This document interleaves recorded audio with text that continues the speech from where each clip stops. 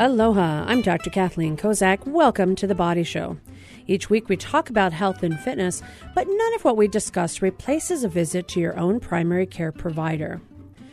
You know, a lot of times people think about heart disease, and it is a very important thing to worry about, this being February, Valentine's Day month. And we always think about ways that you prevent heart disease by working on your cholesterol, working on your blood sugar, working on your blood pressure. But what about working on stress? Can you actually have a problem with your heart related to stress or related to having a broken heart? Well, technically, yes, you can. And today I am joined by Kate Deans. She is a cardiology nurse practitioner expert working at Polymomy, and she's working in the hospital. And she has seen this particular diagnosis, Takotsubo cardiomyopathy, and has a lot to say on what people don't realize when they're having heart symptoms and yet they don't have those other risk factors. It really could be a serious condition.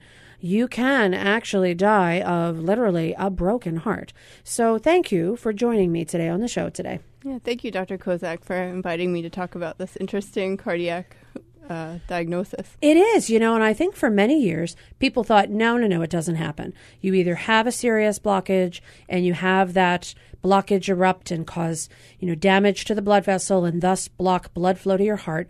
But, that's how you get a heart attack, and that's the only way. And there's no way, if your arteries are clear, that you could have a problem. But, Yep, that's correct. They're actually now defining heart attacks into different categories. So the primary one would be coronary artery disease or acute thrombosis of the artery.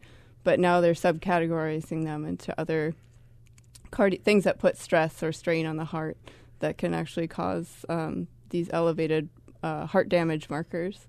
So what do you think what are some of those other syndromes? I know that years ago, I remember I had this, as always, usually fairly embarrassing episode where I had checked in, weird things happen to doctors all the time. So I had checked in to go have this pre-employment physical, and I checked in, and it was an 8:00 appointment. I came a little early, and time was going by, and I kept saying, is it my turn yet? And I go up to the front desk, no, go have a seat. So finally lunchtime came. It was noon, and I'm like, all right, I'm a patient person, but I am not this patient. So I went up to the front desk and I said, I have been here for 4.5 hours. What's going on? And they said, oh, we forgot to tell the doctor you showed up.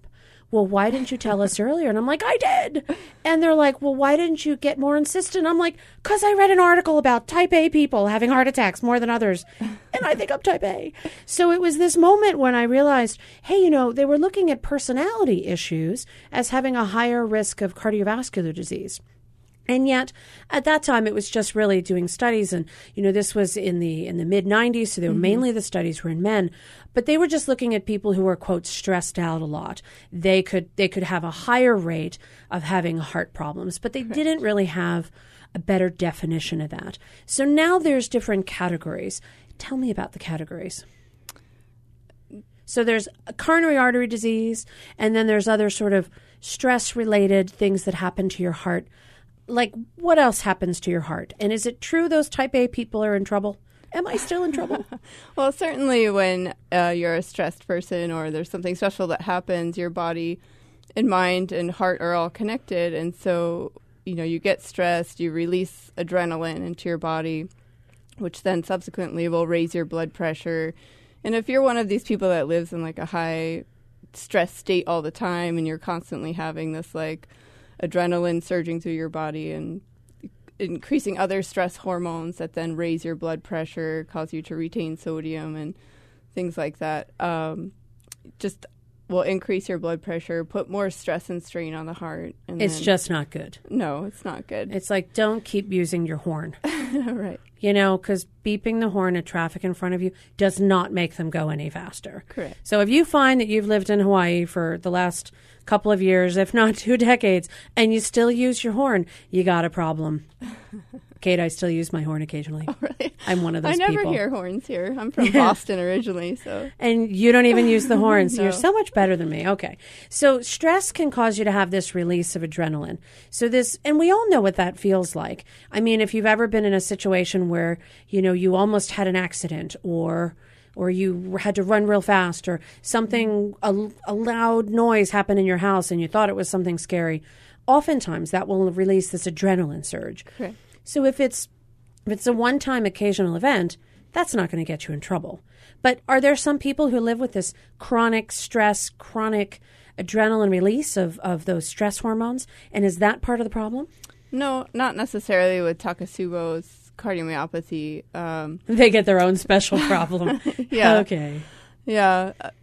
So certainly with the Takotsubo's cardiomyopathy, the person might have received some kind of terrible news that they had a family member suddenly pass away, or maybe they found out that, they have to close their business, or they're losing their house. And one experience, we had a patient she was watching her car get towed in front of her, which may seem like not that big of a deal, but to her, she was in a position where she couldn't physically move the car, and she was waiting for people to move it, and she didn't have the financial means to be able to get it out of the impound. So then when you compound all those, you can see how that would be some kind of stressful situation where suddenly you just get this surge of these stress hormones that can really stress out the heart. But it's not necessarily, Takotsubo is not really related to like chronic daily So it's not chronic people. stress. No. Those people have their own type A Correct. issues. Yeah. They've got some other category of trouble. Right. And I understand that. Yeah. But it's a different sort of Yeah. emotional distress. The other way that people refer to it is truly broken heart syndrome. Correct. Yeah. So what do you think goes on in the body that's leading to this event? Is there a release of some other type of a hormone? Is there something that causes the heart muscles to just function differently? Do we even know enough about this to know what's going on? Well, yeah, there's a couple different theories. Looking at the patient population who usually develop this broken heart syndrome, it's usually more often than not postmenopausal women, and less likely in men. So out of 100,000 patients, maybe 5 of them would develop this. Females would develop this, and less than 1 man would develop this in 100,000. It's about a 5-to-1 female to male ratio. So then some of the theories are that, if you think of your left ventricle, which is the main pumping chamber, the heart that pumps the blood out to the body, it's shaped somewhat like a football normally. But if you cut off like one end of the football, and then you got like the pointy end is the bottom, and we call that the apex of the heart. So then when the stress hormones are released, there's little receptors inside the left ventricle. And normally, you get your adrenaline surge. It would these stress hormones would tell the heart pump to pump stronger, pump faster. And those are what those receptors are. But when you get this adrenaline surge, some say that there's even 4 to 5 times more adrenaline in these types of situations than maybe normal situations. And it just overwhelms the heart, and the heart just doesn't know what to do with that. And it kind of just like balloons out. So instead of from going from that football shape, it goes to the shape of like it was described first initially in Japan as like a octopus trap. So that's what the name Takotsubo comes from. An octopus trap. Yeah. That explains that seriously, that explains a lot, which is a really strange thing. Okay. But basically it's like a vase where the bottom part, the pointy part of the heart, has now become like a big balloon, and then it narrows at the kind of like a water balloon, kind of. Yeah. And then it just doesn't pump effectively, and the patient goes into heart failure, has arrhythmias and things like that. There's some other suggestion that because of the predilection for these menopausal women, that maybe the loss of the estrogen hormones makes them more susceptible to these adrenergic surges, as well as they have less responsiveness to your parasympathetic system, which is your like rest and digest kind of body response. Yeah, but then I'd wonder, why do the men get off so easy? I mean, I would just think to myself, they don't have a lot of estrogen, so then they have testosterone. Right. So shouldn't they get more of this? Exactly. That theory is not totally accepted. Other possible theories are, like you said, coronary artery vasospasm. This surge could cause the heart arteries to spasm. or even possibly some microemboli could cause these small heart attacks where when you're in a high adrenergic state, you're increased risk for thrombotic events and stuff. Wow, lots of things that we're learning today. What is broken heart syndrome? And, more importantly, if you get it, how do you know it? And I guess the other way is, how do you avoid it? I'm Dr. Kathleen Kozak here in the studio with Kate Deans. She is a cardiology nurse practitioner, and she is a specialist in the inpatient setting at Poly Momi Medical Center. When we come back, we're going to talk a little bit more about this particular condition and what are some of the signs or symptoms and what you should be careful not to ignore to make sure that you get it checked out if you have a serious condition and not just go home and wait for it to go away. We'll be right back after this quick break. Stay with us.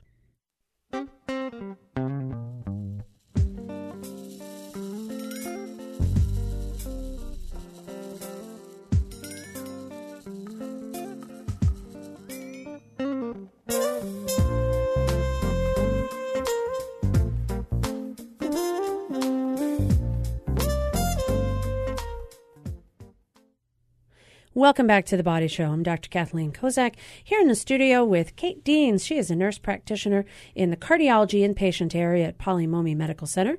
She's been there for at least a little over 5 years now, huh? Yep, that's correct. So you've seen this syndrome a couple of times, this broken heart syndrome, or I'm glad for the explanation, the Takotsubo cardiomyopathy and where that word comes from. When you've described the one case where someone saw their car being towed, is there any other situation or scenario that you recall that kind of stuck in your mind of someone who has had this?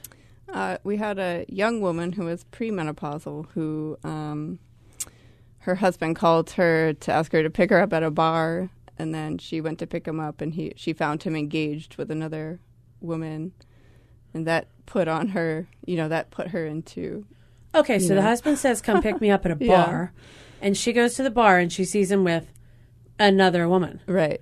And he has the nerve to call the wife to pick him up. Yeah. Oh, so, I don't think that, that I could picture causing a huge surge of something, and adrenaline would be one of those things. Yeah. So that sort of significant emotional event, boom. Do you feel the symptoms immediately? Is it the same as if you were having what we think of as a heart attack symptom? Like we think pain in the center of your chest and short of breath and nauseous and maybe sweaty and those classic coronary artery disease symptoms. Is that it, or do they experience something different? No, that's absolutely what people present with, which makes people, when you go to the hospital and you tell them I'm having chest pain, I'm short of breath. Things happen quickly. Things happen quickly. And, oftentimes as providers, we just see... sometimes the patients may be embarrassed to say, like, hey, I just caught my husband cheating, or I just lost my house, or, other personal things that have put stress on them. So sometimes we don't, when we do all the workup for coronary artery disease and I find out they don't have any coronary artery disease, then we kind of ask, like, well, has anything recently happened, that maybe caused some significant stress or strain, things like that. And then it might come out, and then right before this happened, guess what's going on? Correct. So a lot of times we'll say to someone, does this happen with activity? Does it happen? Were you exercising? And in this case, the answer is no. It's some emotional event of significant distress. Right. And that's what leads people down this path. Now, you mentioned there's a couple of potential theories, and I guess part of the trouble would be a lot of these folks, if you present to the hospital and you say, and you go to the emergency room, I have chest pain, they'll do a workup, they'll do some blood tests, they'll do laboratory studies. And would you often see some of these cardiac markers, we call them troponin, or maybe a CK, creatinine kinase, do those elevate during this acute episode? They will elevate. You'll even get EKG changes. You'll get like the whole a heart deal. attack. Correct, yeah. And you might even be taken to the cath lab. You can get arrhythmias. You will be taken to the cath lab because it's a diagnosis of exclusion. You're going. So you're going, you're getting an angiogram. Yeah. And then everybody goes, okay, this is probably a big blockage in whatever artery they think, depending on the distribution suggested by your EKG. And then everything looks okay. Correct. So somebody says, what, your heart arteries are clean. Right. So what's going on? And then that's when you come to the diagnosis. Well, yeah, then we usually get a heart ultrasound, or sometimes during the heart cath procedure, they'll inject X-ray dye into the left ventricle, and then we watch it pump, and we can see that shape, the octopus trap shape of the left ventricle, and then we say, oh, okay, this is probably Takotsubo. Then we ask the patient, has anything happened recently that puts stress, anything emotional or, recent, Sure. And events. I'd be like, yeah, I'm here as a patient. That would be stressful enough. I'm Right. usually in the other end of this. So, okay, so that would definitely cause me a lot of stress. Yeah. And I'm certain would cause other people stress. Is it treated differently? I mean, when we think about obviously, if you have no problem with blood flow in your arteries, you're not going to get a stent. There's nothing Right. to open up or stent. So what else happens? Once somebody has this diagnosis, maybe there's that classic pattern on their echocardiogram, or if, that would be that heart ultrasound you referred to, or on that angiogram where they take a look at that left ventricle area. Once you diagnose that, what's different about their treatment medically than what would be for somebody who has the blockage that you open up with a stent or have surgery or some other type of sequelae? It's almost treated the same. We probably wouldn't use any blood thinners. Maybe you would get an aspirin, but at most it's more about protecting the heart because it's now in like a weakened state. So you'd want to use medicines called beta blockers, which kind of prevent the heart from getting overexcited. And then also ACE inhibitors or angiotensin receptor blockers, which kind of help the neurohormonal effects of hormones that raise the blood pressure, and that also protects the heart in the weakened state.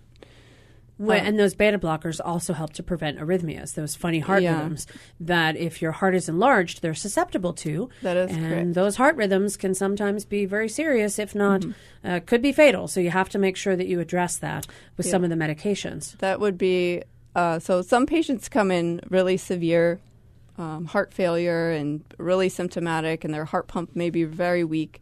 Sometimes we have to use if they get put in ICU, we may have to use balloon pump, which is a special device that's put in to help rest the heart.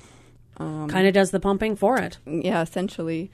And then also these patients are at higher risk for arrhythmia, like you mentioned, and these arrhythmias can be dangerous and even cause sudden cardiac death. So it's potentially, even if after discharge you could go home with they have these life vests, which are like external defibrillators, like a vest that you wear that could protect you from any of these arrhythmias.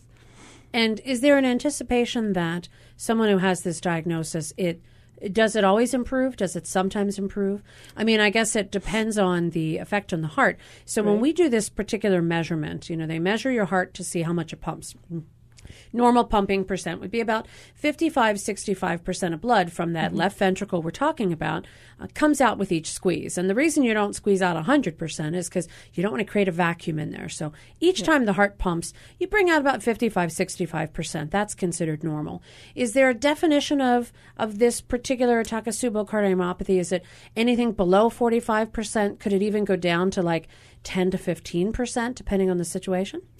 Yeah, certainly, depending on how sick the patients are and what their other comorbidities are, meaning like if they have other risk factors for heart disease, hypertension, or they're there. Sometimes patients are there for other reasons as well, and they also happen to have this Takotsubo. So it could be in addition to, you might still have that profile of the patient who would get coronary artery disease, but it just so happens that's not what's causing this episode. Right. So I was recently reading a meta-analysis of like 6,000 patients. They said the average ejection fraction drops to about 40%. But yeah, we've seen it less than that. And we've seen it even a little bit more than that, but still there's different variants of the Takotsubos and the pattern.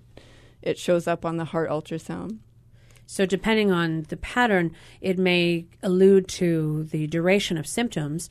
And you mentioned that someone would get this life vest. So in some cases, when people have really bad heart function, they will be told you might need an implantable defibrillator. And that's something where they have to go in and actually put it inside your body. Right. But for those folks for whom there's a thought, maybe you might recover, or maybe you won't need this permanently. There's sort of this external device that you can wear so that if your heart stops pumping correctly, beating correctly, not pumping, that this particular device would help to bring it back into a regular rhythm. You mentioned the life vest. Yes. It's like a vest that could save your life, so you wear it. And then usually that's a shorter duration type of device because it's probably not, I've never worn one, but I just can't imagine it would be the most comfortable thing. No. And if it keeps shocking you, I can't imagine that would be fun. Right. So this would be something to be considered temporary. It could be considered, especially if the patient was having a lot of arrhythmias in the hospital setting. But like you were mentioning earlier, there is a very high chance of you to fully recover without further sequelae of, any kind of heart disease process. But it can take anywhere from 1 week to 4 weeks, kind of depending on, your age and how healthy you are in general. And what caused it. All right, I'm Dr. Kathleen Kozak here in the studio with nurse practitioner Kate Deans from Polymomy Medical Center. When we come back, we're going to talk a little bit about that recovery process and how to know if you're at risk for this and what you can do to make sure that you can maybe even mitigate getting this or find ways to at least not, if you can avoid it, get in these situations that cause such a significant distress of your heart, literally breaking your heart. We'll be right back. Stay with us.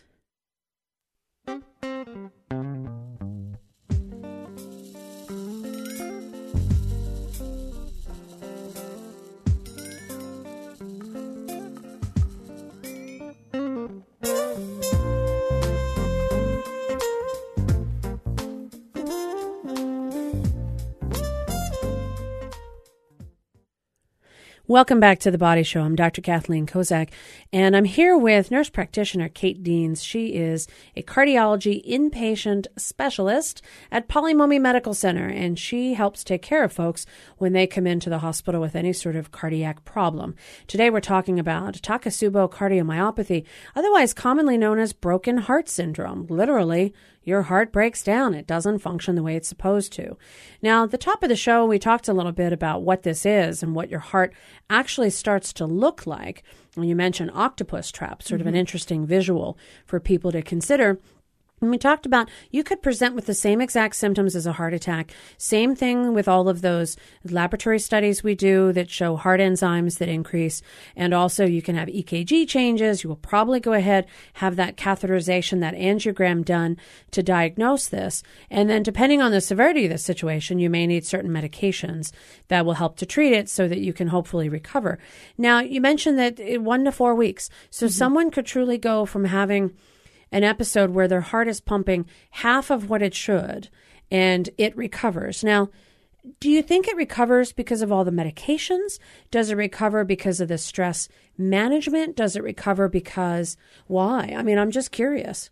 Yeah, I'm not really sure. I'm sure the medications certainly help kind of blunt the response, especially if the person's having ongoing stress response or emotional lability from whatever precipitating event. But I think it's just a matter of it's just the initial emotional response. It's not, like you hear this bad news, your son was killed in a car crash and you just get this overwhelming, immediate,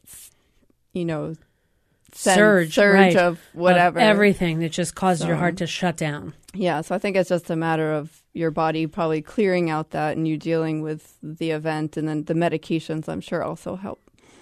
If you get it once, are you more likely to get it again? Not likely. There's a very small chance, I think less than 10% chance of having recurrence. We did have one lady who's had recurrent related to medical illnesses, but it was always usually mild. Yeah, usually the second recurrence maybe not be as much as the first. And when you said it, it often manifests in women more than men, about a 5-to-1 ratio, and postmenopausal women more than premenopausal women, although that's not 100% across the board. So when you're looking at that category of individuals, are there certain things that someone could do? I mean, I guess, how do you predict hearing horrible news? You don't. But is there something someone can do to help prepare themselves if they are more susceptible? Are there any characteristics that have been found in the studies that would suggest someone might be more susceptible to this? Like, I read the studies on type A people and I'm like, okay, in trouble, totally type A.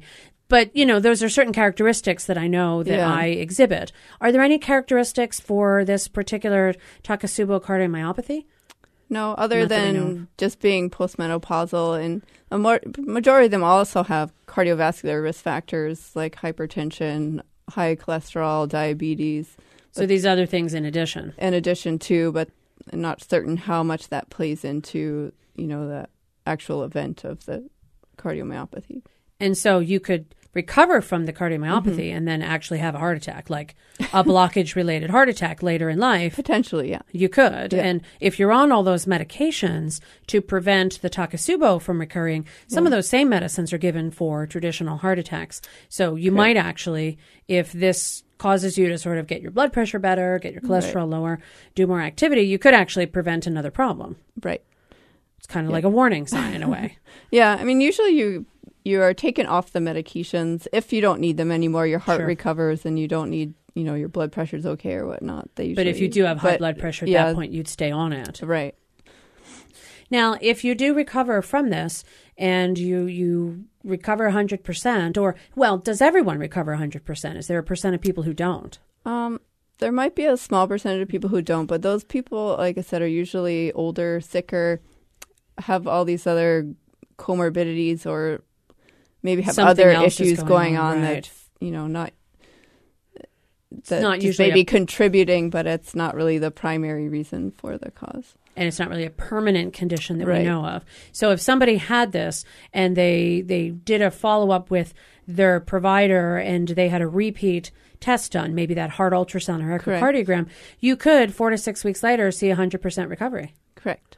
And then that person might not need some of those medications. Yep. Do you think, and again, this might be naive on my part and probably is, but do you think if people work on the latest concept is sort of mindfulness, if they work on their reactions to stress, if they work on the ways in which they can try and manage serious stressful situations, whether or not they be, my type A friends and me, or whether or not they be some other significant way that you respond to hearing bad news, I guess, is that even protective? Are we even at the point where we can talk about that? Yeah. I don't know if that would necessarily help. I mean, maybe if you have like a good family support around you and you hear bad news and you have people there for you, maybe it's better. But, I don't know. I just think if I were in that situation, someone gave me terrible news, like, I don't know if you can inhibit your natural response to.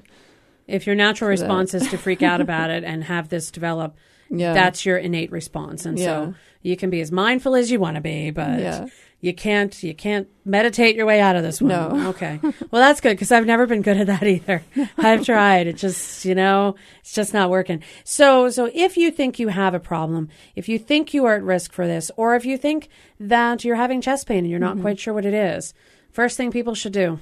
Well, I would come to the hospital. Go to the emergency room. Suddenly develop chest pain, shortness of breath, you're nauseous, you're dizzy, you're, not feeling well. And don't drive yourself. Yeah. Don't drive yourself. Just don't. That's why we have ambulances. Just don't drive yourself. Because there are some things that can actually be done in the ambulance that can be helpful for you. Rather than just getting in the car and, God forbid, getting in traffic. So, bad idea. Well, I want to thank you today for really sharing your expertise with us. Not a lot of people have heard about Takotsubo cardiomyopathy, otherwise known as broken heart syndrome. And you really have enlightened us quite a bit. And hopefully people will, if they have this, understand a little bit more about it and know what they can do to help themselves. So thank you very much. That's Kate Deans, nurse practitioner from Polymomy Medical Center, joining me today. If you'd like to hear the show again, you can click on hawaiipublicradio.org. Follow the links to our podcast. Our engineer is David Chong. I'm Dr. Kathleen Kozak. And we will see you next week when we talk about more health topics right here on The Body Show.